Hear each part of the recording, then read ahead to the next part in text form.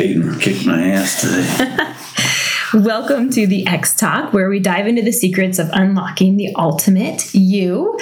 I'm sitting here with Tom. Tom, tell us all about you and your story. Well, I first came to the workout in, 2012. Mm-hmm. So it's been about 10 years. Mm-hmm. And I was looking for doing a little more fitness work beyond Pilates, which is all I'd been doing for 2 years. And I slowly segued into 5 days of Pilates, into a couple days of Pilates, couple days of the workout. And then finally about 5 days a week at the workout, and I didn't do as much Pilates anymore. So they all kind of built, each workout kind of built on the previous workout, and I'd say within 6 months of being at the workout, it was a dramatic change in my overall ability to bend and twist and lift without pain. And it was dramatic improvement when I was about 55. So I started that, and I've been very grateful for everything Erin's done for me. And it's just been a life-changing experience. Awesome. How many workouts have you completed now? With you, about 1,200. That's awesome. But I live in another town now, so I have a gym up there that I go to with small classes and trainer. And you're keeping it going, which is the whole goal, I right? go 5 days without it, and I feel really crummy. Yeah. You are more committed than the average human. Why do you think that is? Well, I mean, I like everyone, need incentives, and without incentives, I wouldn't be committed. The incentives were realizing at 55, I wasn't, things were getting darker and darker as far as fitness goes, and if I didn't do something, I wasn't going to be able to function. So committing to a system like the workout, where there's a trainer there at 6:30 waiting for you every day, you can't stay in bed. So that was the incentive that kept me committed. And then, of course, it was a great program that showed me results, and that, that kind of reinforced the commitment. But I mean, to compare myself to somebody who's not committed is hard, because you just have to understand, what is it about their life that they can't fit this in? Right. It's hard to say, what's going to, really that's the key with Erin in the workout, is she figures out what works best for you so that you can be committed. And for me, it was just constantly being, the one-on-one training, and constantly being challenged and pressured to improve, which fortunately I did. And once you start seeing positive results, it's quite easy to stay with it. And you really, after it becomes habit, it's hard to give up. Right. And you even had a hip replacement in the middle. Oh, in the middle of that, yeah. And that was, I had Matt, short Matt or young Matt, get me ready for that. Yeah, he's awesome. And then when I had the surgery, I was back at workout within 5 days, doing pretty much a regular workout. Yeah, I remember when you walked in. You scared me. I wasn't expecting you. Just walked in, no cane or anything. Yeah, I couldn't believe it really didn't need it. Yeah. I mean, the hip is made out of steel, so it's not going to break. That's amazing. So do you feel like, especially since you have been so committed to your workouts, and how has that affected the last 12 years, the last 10 years? And all the traveling and all the work that you've done? Yeah, I really compare it to just lifestyle. I have a property in Michigan that requires a lot of manual labor, and I can remember prior to I've had it for 20 years, so there was years there where I was doing work there that I would be in pain, back pain for 2 days after I did some manual labor. So that, the biggest improvement in my overall life has been being able to do any kind of manual labor and chores, lifting, toting, and carrying without any problem whatsoever. And it was pretty dramatic from where I started. So would you say your friends that aren't as committed, do you notice that they have more problems with their energy levels or with their lifestyles?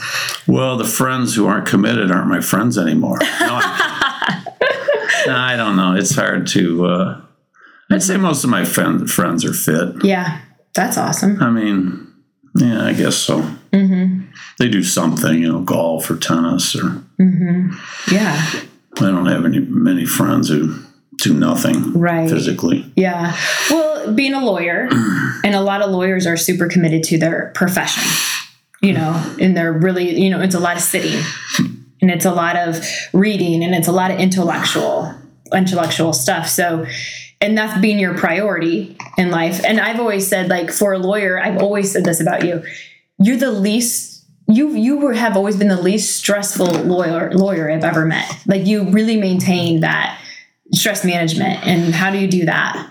I don't know. You always have. Question. I mean, it's your personality. So yeah, it is. I think it is. I've had a lot of young lawyers come through our office that I've had to mentor, and we've had a few that just can't do it. And they're smart people. They're nice people. They just don't have the ability to withstand the stress. And I don't know why that is. It's just a personality thing. I mean, perhaps you can learn that, but I always tell them, if after a year you're miserable, you should probably find a different area of the law. And not only like are you a lawyer, but then you also have all these other passions that you were able to, to pursue and put a whole bunch of effort into, like the sister cities. So what about the sister cities was so inspiring to you to help you with your purpose? Yeah, and I guess that's part of stress management, is to have interests outside of the practice of law, because I don't know that anybody could survive if all they did was trial work. But certainly from 20 years ago, I started getting involved with a not-for-profit called Sister Cities that my partner had started 20 years before that, Howard Chapman. And it's a way to connect with people in other cities. Fort Wayne has official relationships with 5 other cities around the world: Japan and China and Burma, Malamian, and Germany and Poland. And over the years, it's just been a way to, in the last 2 weeks, I've been raising money for our sister city in Poland, which has been taking in refugees from the Ukraine because of the invasion of Russia. Yeah. Poland has taken on 2 million refugees. And the largest city in Poland is Warsaw, and it's like 1.5 million. So 2 million is a lot of people, and Płock, our sister city, is involved with that. So we've been raising money for the refugees who've been coming to Płock and helping them with that. And our sister cities do that likewise. When the pandemic hit, our sister city in China sent us masks and helped us with some PPE. And so it's a great way to make friends. If you like meeting people of other cultures, it's a great way to make friends. And the thing, the mission is, Eisenhower started it in 1956, and the mission is bringing peace to the world through friendships, one-on-one relationships. Have you seen that happen? Have you seen the? Yeah, I mean, there's countless stories of what's happened. There's a woman in town who's a gynecological oncologist and provides services to women that, prior to her opening her practice, had to go to Indianapolis for. Her name's Podjolinsky, and she came to this town originally from our sister city as part of a folk dance group. Cool. And fell in love with a man here, John Podjolinsky, and then had children. Went to undergrad here. Went to med school, and then eventually opened up a practice. And all of that because of a cultural dance exchange. Right. That's and we have a lot of stories like that. Yeah, I love that. It's amazing. Yeah. And going back to what I was saying before, you being that steady Eddie, and you, in what I always have loved about you and appreciated about you is, you're, like I said, the least stressed lawyer, that you always show up, you're always committed, right? And it's not about all in, all out, but you're always really committed to maintaining yourself, which I feel like people overlook because they're really committed to their job or really committed to their family or really committed. And not that you're not, but because you had that 1 hour a day, because you kept doing that you were able to do all these other things. It feels like, you're able to no question about it. They all benefit. I mean, each one of those qualities of your life benefit from the other, and certainly we fortunately in my building where I practiced law, we had a small workout area in the basement and showers, so there was just no excuse, and it wasn't like I was entirely sedentary before I came here, but I had a period where I had some back issues, and I kind of had to give up working out. But prior to that, I was always working out in our office. Playing a lot of tennis is what kept me fit, and it was tennis I had to give up because of the back problems, which eventually led to no activity at all, and then finally getting back on track. So, it's always workouts have been. I go back. I have steno pads like you have there with all my workouts in them, and they go back to law school. Oh, wow. I didn't know that. Yeah, that's how I know how many times I've been here. Yeah, I know. I've always wondered that too. I'm sure we have it somewhere, but you always kept track and okay. So did your family work out? Like, what inspired you to be certainly both my brothers were athletes. One of them works out a lot. He's a very good athlete still. He's quite older than me too. The other one was an athlete, but he's a little more sedentary now. Parents were typical Depression era parents that did nothing. I mean, they grew up doing manual labor in the south part of Illinois, and didn't even walk once they hit retirement. Wow! And we tried. Yeah. Did they go to college? They missed out on that craze, Yeah. Yeah, they're both professionals. They're both teachers. Oh, okay. Okay. They just that generation. I don't know if your parents were that way, but people didn't think about fitness. They just worked their asses off for 50 years and then said, that's it, and watch TV for the rest of their lives. Yep. And the other thing I've always loved about you, too, is how involved, you need more? You were with your daughter growing up. Oh, yeah. Super, took her way to school more. every day. Yeah, way more than the typical man. So where did you get your life principles? How did you develop these principles in your life when, I was saying, you're uncommon. You're not, when I look at you, you are uncommon. The way you act, the way, not in just the things you say, you actually follow through. So tell me about that. Well, certainly with children, it's your parents. I mean, your best teacher, the way your parents treated you. And certainly I had unconditional love for my parents, and they made it obvious to us how they felt about us. And there was never any moment in my life where I didn't feel like they would do anything for me. And, they were strict, but not crazy strict. Made sure we traveled a lot as children, mostly in the United States and Canada. And I always treated my daughter the same way. Well, she got to travel to North Africa and Asia and Japan and Burma. And trips were a lot more exciting than the ones I had. Excellent. Okay, so what does the world need to know?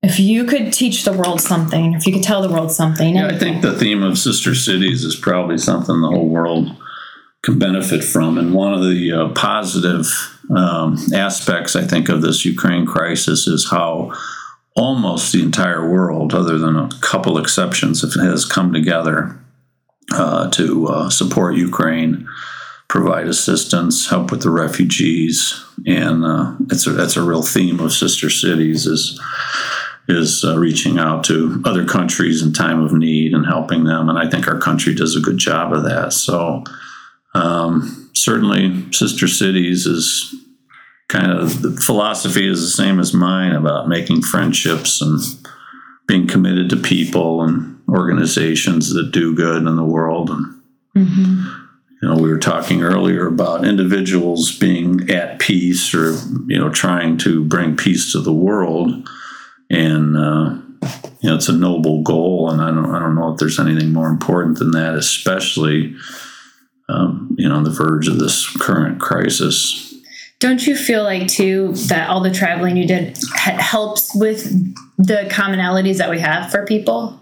Like, do people need to travel more? Do we need to be more understanding? What is like when it comes to peace, when it comes to world peace? Yeah, it's hard. Travel's not for everybody. I would agree, because I've been on trips where people, don't appreciate the differences. And, I'm enjoying the indigenous curries and spicy foods, and they're thinking, oh, I wish I had a McDonald's hamburger. Well, you spend most of your life in America, you really ought to try something new. So, it's not for everybody, but I think that once you've experienced another culture, you do have a greater appreciation for your own, because it is unique and it's not the only culture. I think a lot of people that never leave our country think that everybody in the world loves America. Everybody in the world wants to be here, and that's just a huge myth. If you go to Japan, you'll find the most proud people who think they've had the greatest civilization since the beginning of time, and they make a good argument that they do. I mean, their aesthetic is unparalleled in this country. And you appreciate each culture, and if you're meeting the right people, they have the same appreciation for what you have to offer.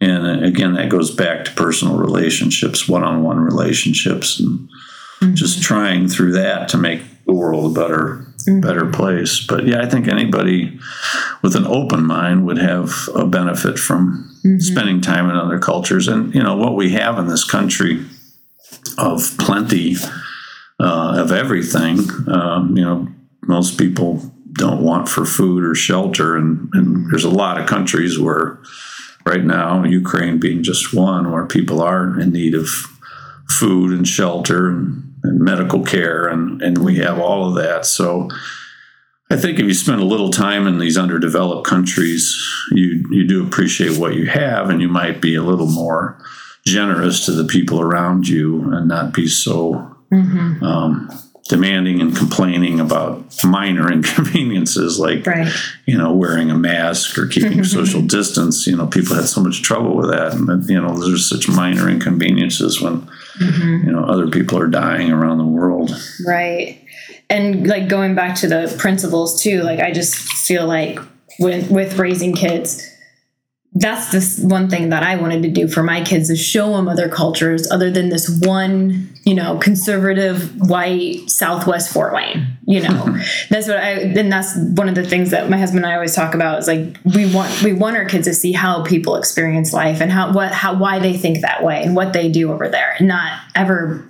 I just felt like and you did that with your daughter too. Oh yeah, that was really important. To just show them everything. If you think everybody loves America and wants to be here, you have a very stilted version of the world, because it just isn't true. Everybody's, for the most part, very proud of where they live and what their country stands for. Right. And then they're just as proud as we are. Right. That polarization that we're feeling between, like, I'm right, you're wrong, everything's black and white, instead of like that coming together that we need to have. And then which would be world peace, Yeah. It comes with understanding. Right. Everyone says they want world peace, but then they go home and like hate, another person because they're different, or because they're wearing a mask or not wearing a mask, or whatever that is, Yeah, it's hard to... There was a lot of that going on. If you've spent any time abroad, I don't know how you'd ever have a problem at home with understanding other people. It's just the same thing, really. Yeah, well, we get a lot of people in here that come in and complain about